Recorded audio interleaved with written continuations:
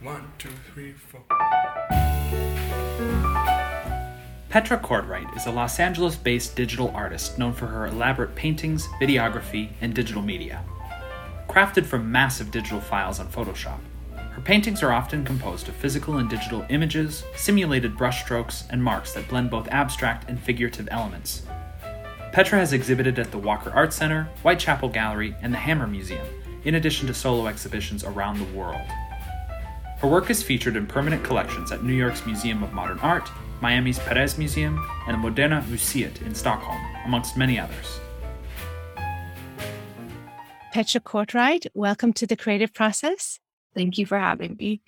So I'm just reading a little bit about your process. You said that you can do with your digital paintings 50 or 100 paintings a day. I feel like you're going to catch up with Picasso soon, right?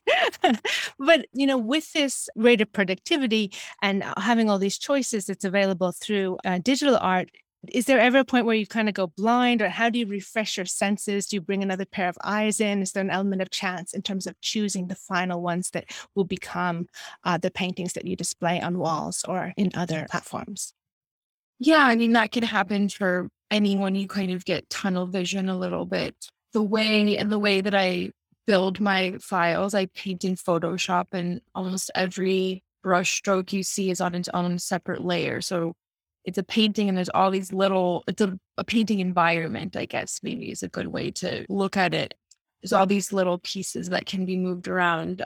I actually I have a bit of a trick for it now. In 2018, I did a project at the new museum in conjunction with Rhizome. It's called 7 on 7.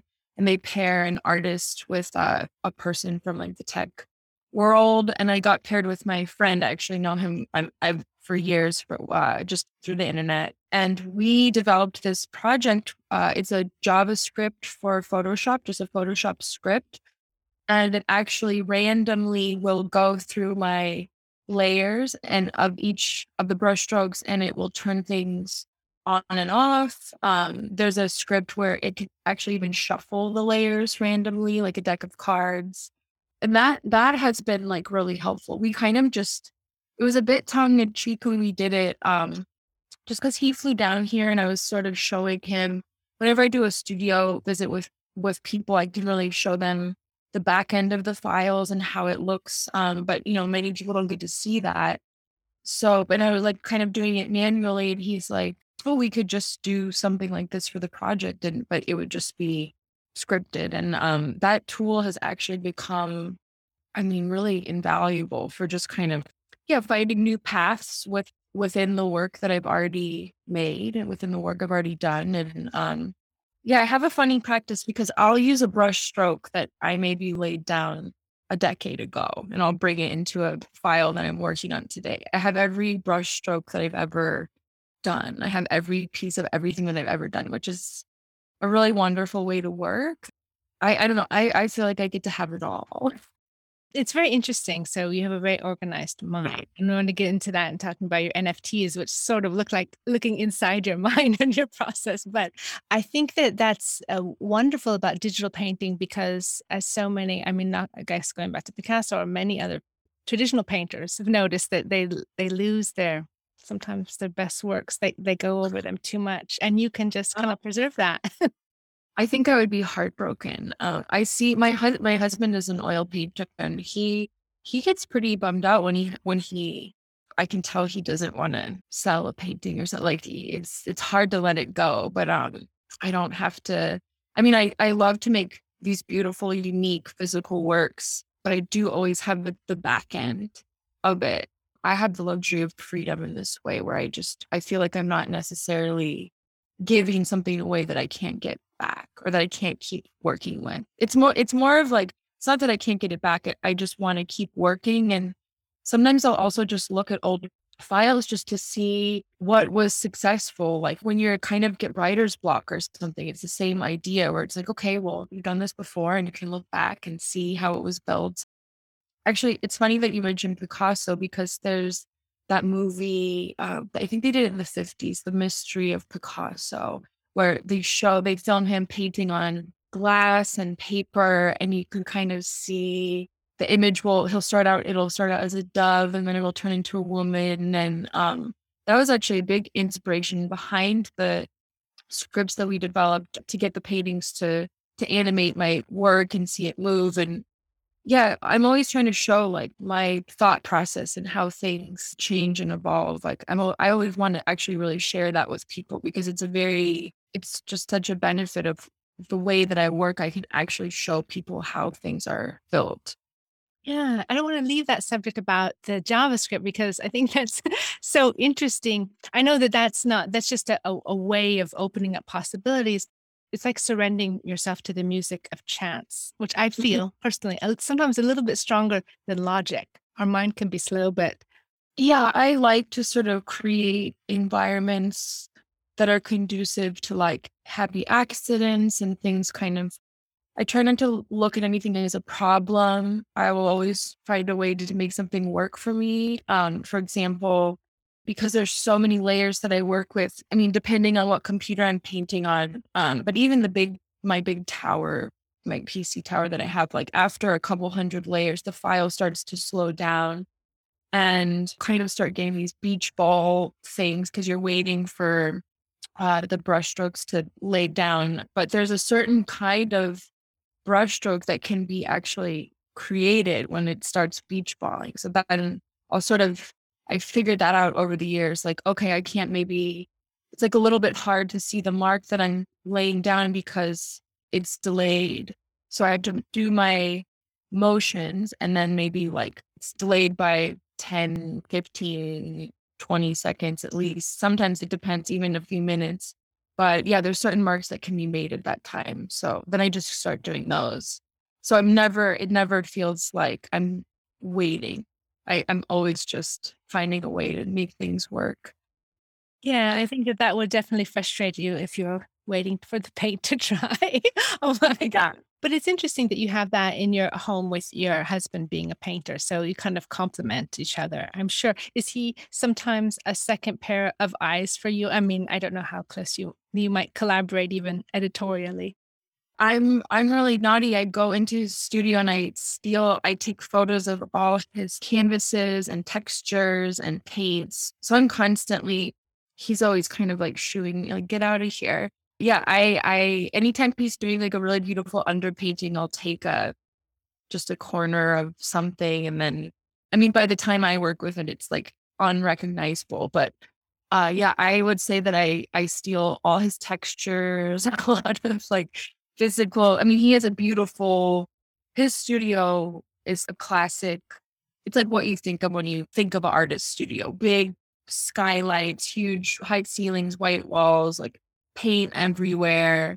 My studio, it just looks like a hacker lives in a part of her house or something. But in terms of the work, no, I mean, we have a really different way of talking about art and thinking about it. So he really likes to talk about it. I don't so much. So actually, like once I go in there and take all the textures from him, then I sort of go into my own head a lot, which is good. It would probably frustrate me if we were worked too similarly. I think it's nice to have some separation. Yeah, I love working alone. It's actually like I'm gonna have to do it. I'll show people later. Like I'm happy to post any. That's kind of how I came up with like I would just make something and then post it on the internet.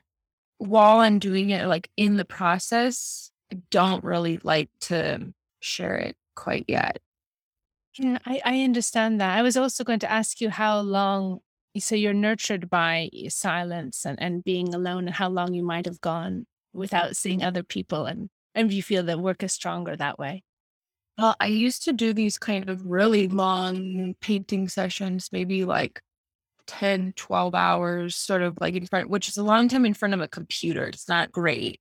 But I can't, ever since I had my son, like there's no way. My time is much more fragmented now. So I had to kind of learn to sort of get things done in a shorter amount of time and like paint more in fragments. That's definitely has been a challenge, but it's also, yeah, it's interesting that I can still do it, and it's actually fine. Maybe it's even a little better it's just forced me to become more focused more quickly. It's like a good skill to sort of train towards, I guess. I was wondering, with Ultra Angel Wing Absolute, are those, because as you speak about your son, are they also, they're very nurturing, beautiful paintings. I'm wondering, are they kind of paintings about motherhood?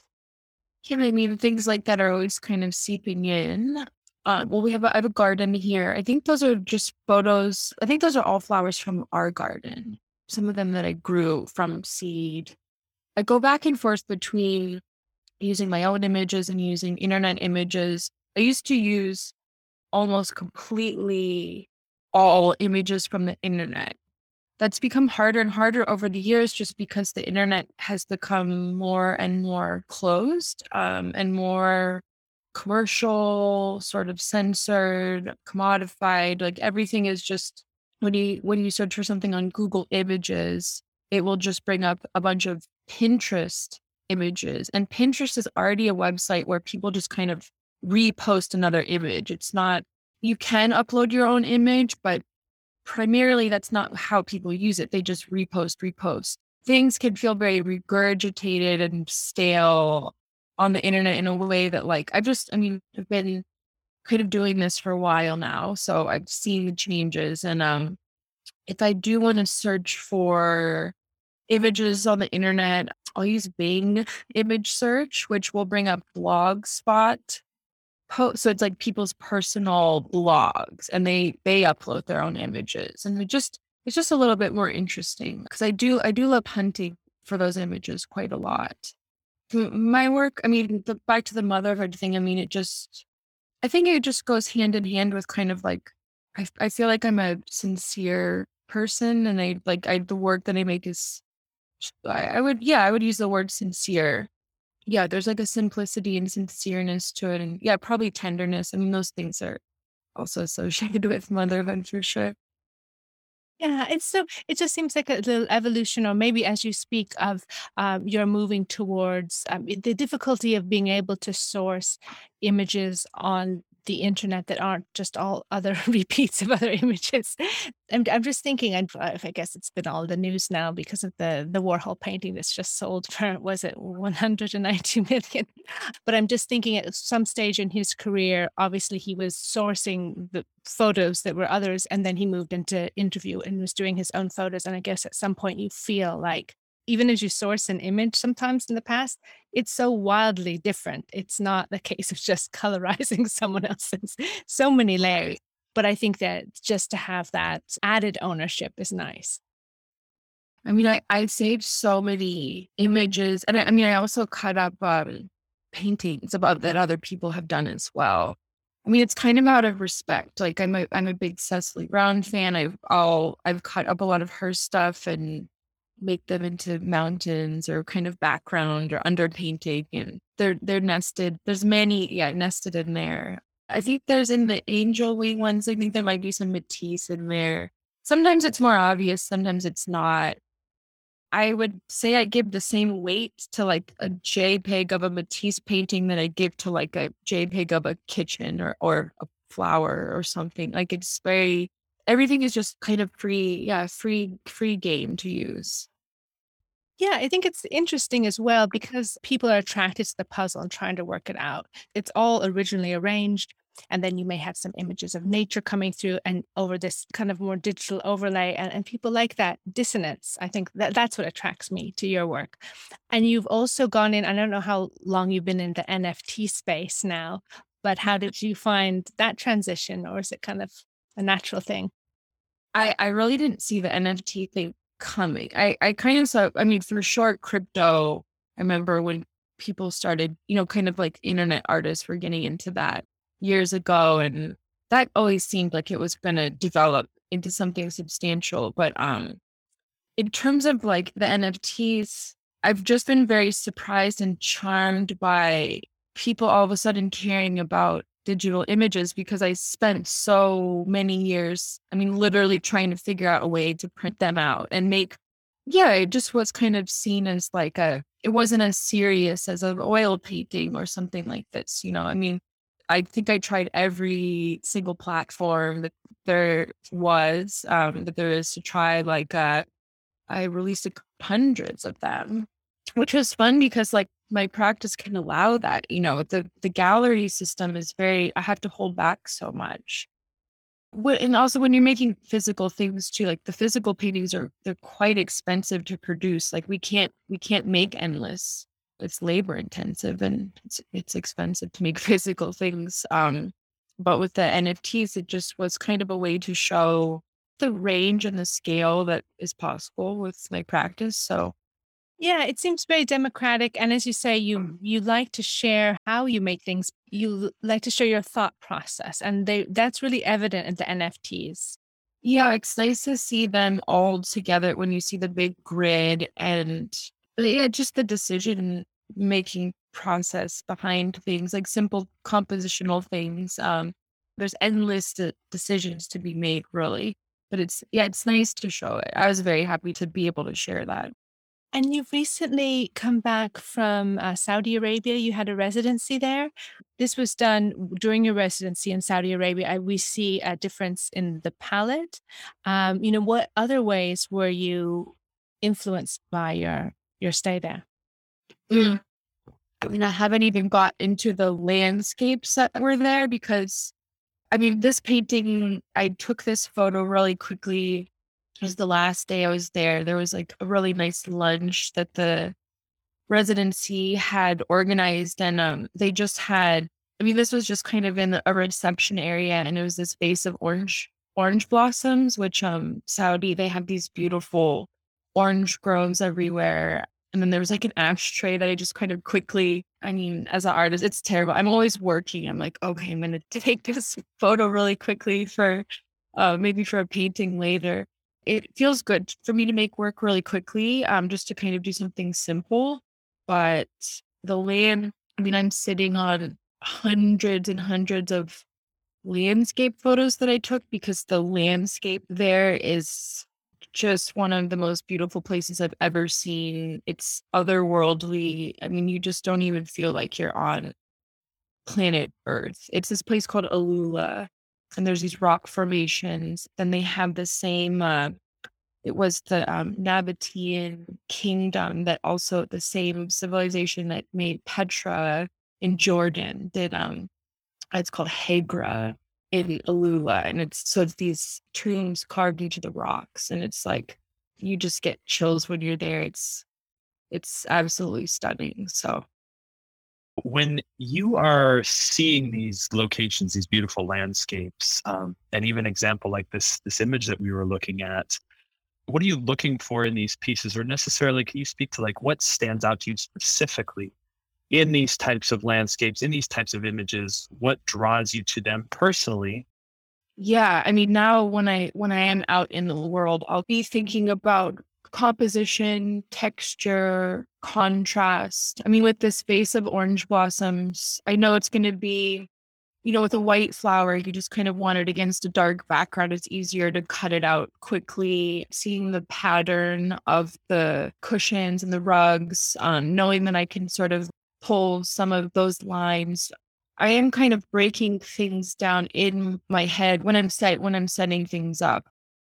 I was watching like a Monet documentary the other day, which is funny, but there was the one thing that stood out to me is they were saying like that he just somehow saw more colors than people because you would look at the paintings close up and there would just be like the reflections in the water. I mean, there'd be like every color in there. It's blue water, but if you look closely, there's red and purple and like just, I think that's like a way of thinking that I really strive for is to kind of look at something and then maybe reimagine it. I mean, it's a simple thing that artists are always trying to do, just kind of present your own vision or whatever. But I'm always just take something simple and then add color, more, just something. When you talk about that molecular vision with Monet or the artist in general being able to break things apart into its smallest stroke, I think it really brings us closer to appreciation of the beauty, almost if you want to say, the miracle of life. Actually, there's a lot of magic around us if we open our eyes. Yeah, that's something that's really important to me that I really want to preserve in my practice is celebrate. I mean, I really value mystery, beauty, these things like I feel very protective over. So I want to sort of seek these things out and just protect them and just look at things really, really look.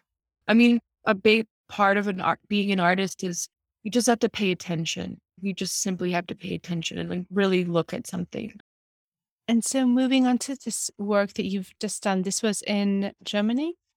Yes, these were in Berlin last fall.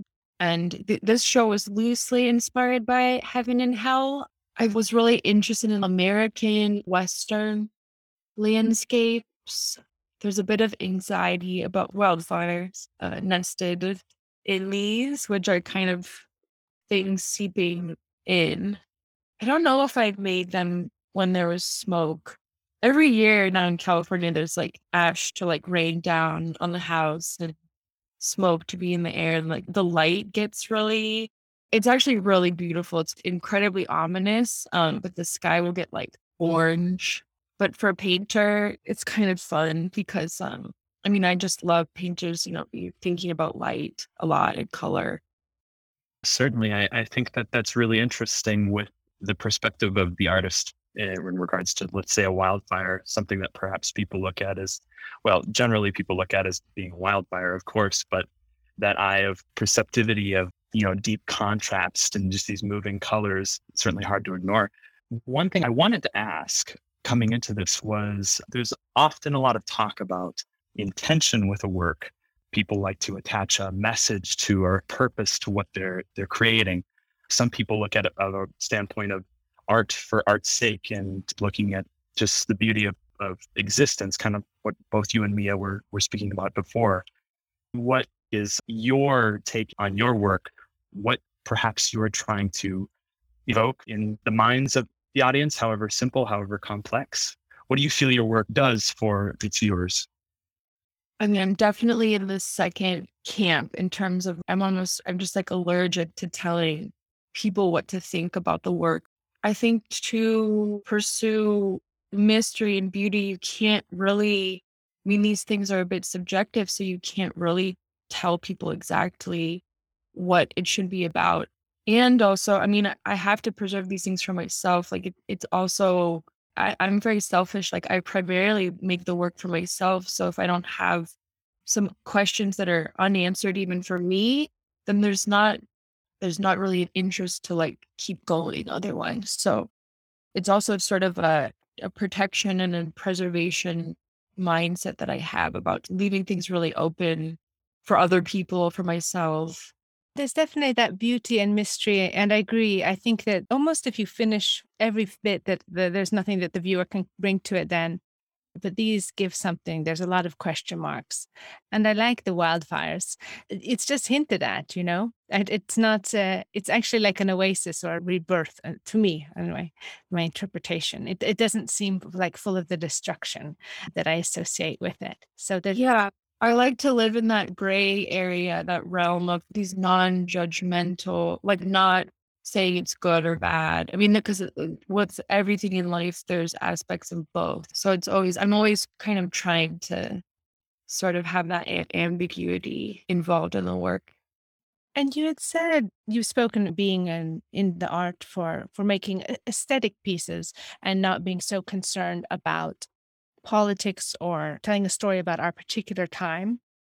Maybe it tells a story about our particular time and that you want to create works of beauty as a counterbalance. Maybe that's what it says. Like we have a lot of the other. I'm drawn to both personally, but I agree that the work of art has to stand on its own without the explanations. Yeah, I mean, there's just the amount of information that people are taking in now. I mean, I don't want to necessarily contribute to society in that way. I think there's a generosity with like allowing people to have a little bit of a escape or a break. And there's also just trends that kind of go through the art world for sure, like identity politics or social issues. But that's just really not me. And it's not what I get out of art or making it. So And then your your latest work, which I love. How long have you been working on that series, the Ultra Angel Wing Absolute? I've been doing the flowers, gosh, I don't know, 2016, 2017, I think I started doing more and more. I'd done a lot of landscapes before. I don't know why it didn't occur to me to do still lifes earlier. I mean, now I can't do enough of them. It's kind of an endless thing as well, which is a very comforting. And I'm always trying to make the same painting again and again. Like I'll set out to just do exactly what I did before, but it's simply not possible. So it just keeps evolving. But that's kind of like the mindset that I go into. I like to work with really low stakes, low pressure, just for fun, just for no reason. And then I'll just kind of trick myself, say, okay, just do exactly what you did before. Then it just starts to go in its own direction. And then there's a new thing.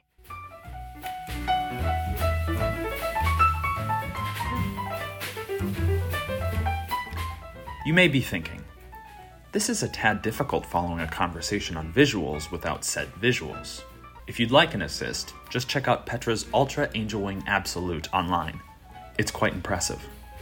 Then again, who's to say we neglect the power of imagination in the description of art?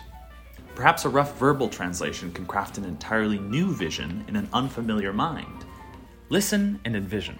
Perhaps my description can paint a picture entirely unique to you, born from the imagination of Petra Cortright's Ultra Angel Wing Absolute. A block of blue amidst a spatter of squiggles streaming along. Flowers that bloom in a reed of orange and black. Stemless green and spurts of yellow accent. Lofting above a multi-level plane that questions its space. A clash of structures composed in a vase? Question mark? There's truly too many ways these images can be described. Perhaps I'm not destined to be an art critic or a translator of any sort, but perhaps you've realized your flair for artistic creation and imagined a composition entirely anew. Who knows what happens next? And we should speak about your video work. I know you have been doing more of the painting and the NFTs now. How do you like exploring a feeling through a work of art that expands over a period of time? I mean, they're really just self-portraits, like to put it quite simply. And it was just, I did those videos throughout my 20s. I think I was 20, 21, something like that. But yeah, I mean, I did them for over a decade, moved around a lot. This is when I was kind of like in and out of school. But really, I mean, I was a terrible bratty student. I dropped out of 2 art schools, not even 1, 2. You know, my computer was my studio. That was just kind of all I had. And anytime I would move around, move rooms, and I just spent so much time that at some point I just started recording myself, kind of using the computer, sort of playing around with software. It just was done in this very neutral way. And at the time, kind of was like working a lot of things out about like there was some like issues about being a woman on the internet, putting your image on the internet and all the things that come with that. But I was sort of, just up for exploring what that meant. Yeah, it was also just because I was a young person trying to figure things out. It just felt natural to be making that work at that time. But, and also because like I made them when I was very, very alone. Like there just wasn't a lot of people around. I just used to have so many hours and hours by myself. Now I can't really, it's not the time to be making that sort of work right now because it just doesn't feel natural. And I just kind of like to work in a way where it feels like I just do what I feel, which is very indulgent, but it does really produce the best work. So 'cause things aren't forced and like no one wants to look at forced work. You want to look at things that feel effortless and nice, like for me. Staying on that with your videos, and I also want to talk about future forms of art in terms of computer-generated and AI imagery. But you worked with Stella McCartney, and just the freedom of these videos, it just feels very natural. It's like how we'd like to inhabit fashion. Yeah, I'd been doing them for a few years, and then she bought a video from a Phillips auction, I think, and then she's like, "Let's do something." So she would just send me her beautiful clothes, and they read so well on camera, like very colorful, very playful. And that's how she is as well. Just very effortless and natural and kind of there's just no pressure. So it was just fun to do those and kind of have these like a little bit of a prop to work with, like using the clothing as a tool just to sort of enhance the effects. And as you see, as your work expands and you've drawn on Java, have you looked into the more complex AI art, or did this leave you cold, or what does that make you feel?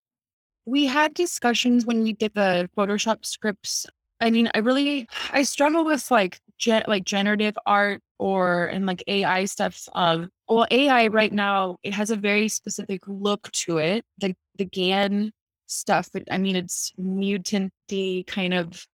There's people doing really interesting stuff, but it just has like I mean, it's like a bit disturbing looking in a way that is like, uh, yeah, I don't know. Well, it depends what you feed it.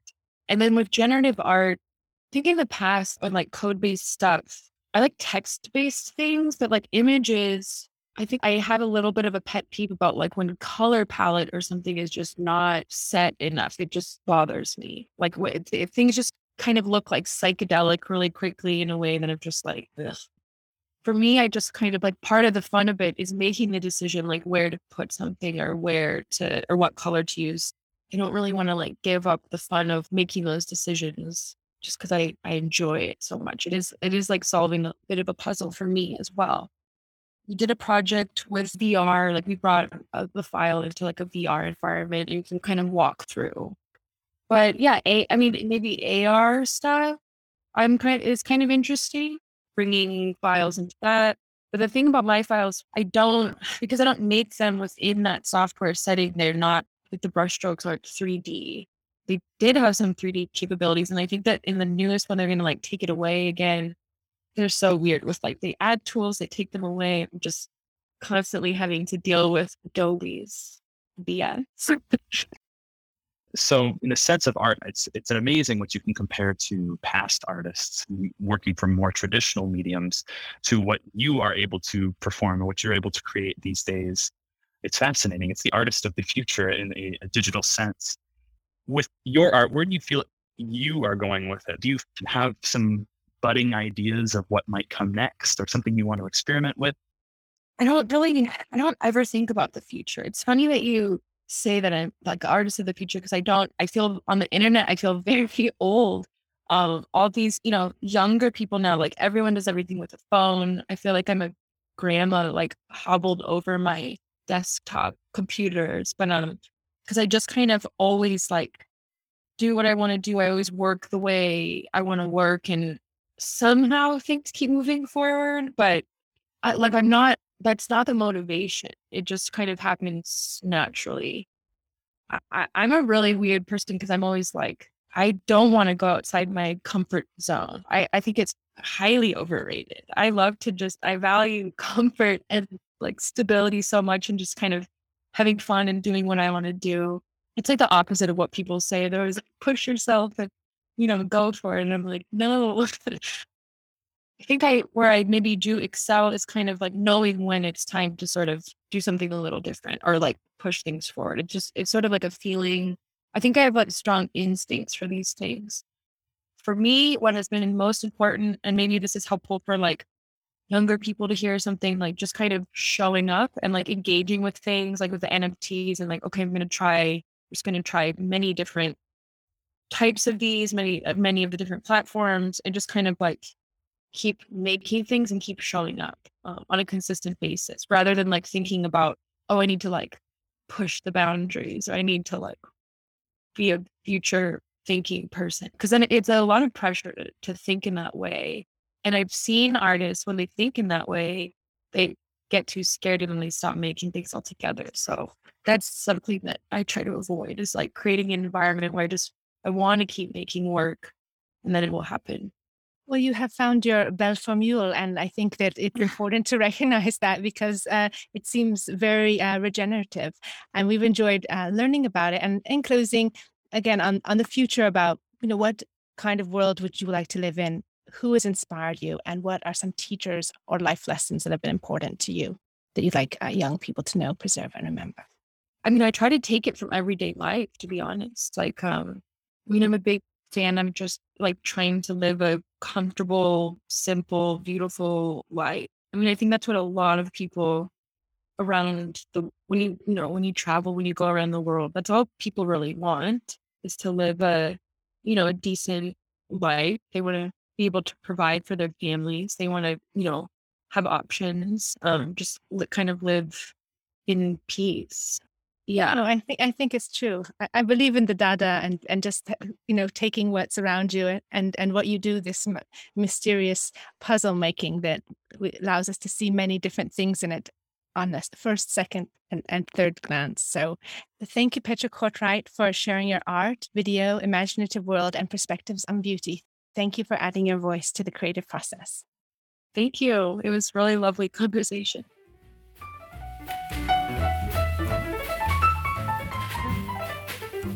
The Creative Process podcast is supported by the Jan Michalski Foundation. This interview was conducted by Mia Funk and Jacob A. Preisler, with the participation of collaborating universities and students.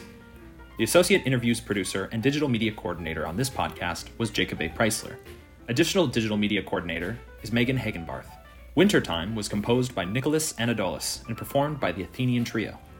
We hope you've enjoyed listening to this podcast. If you would like to get involved with our creative community, exhibitions, podcasts, or submit your creative works for review, just drop us a line at team@creativeprocess.info. Thanks for listening.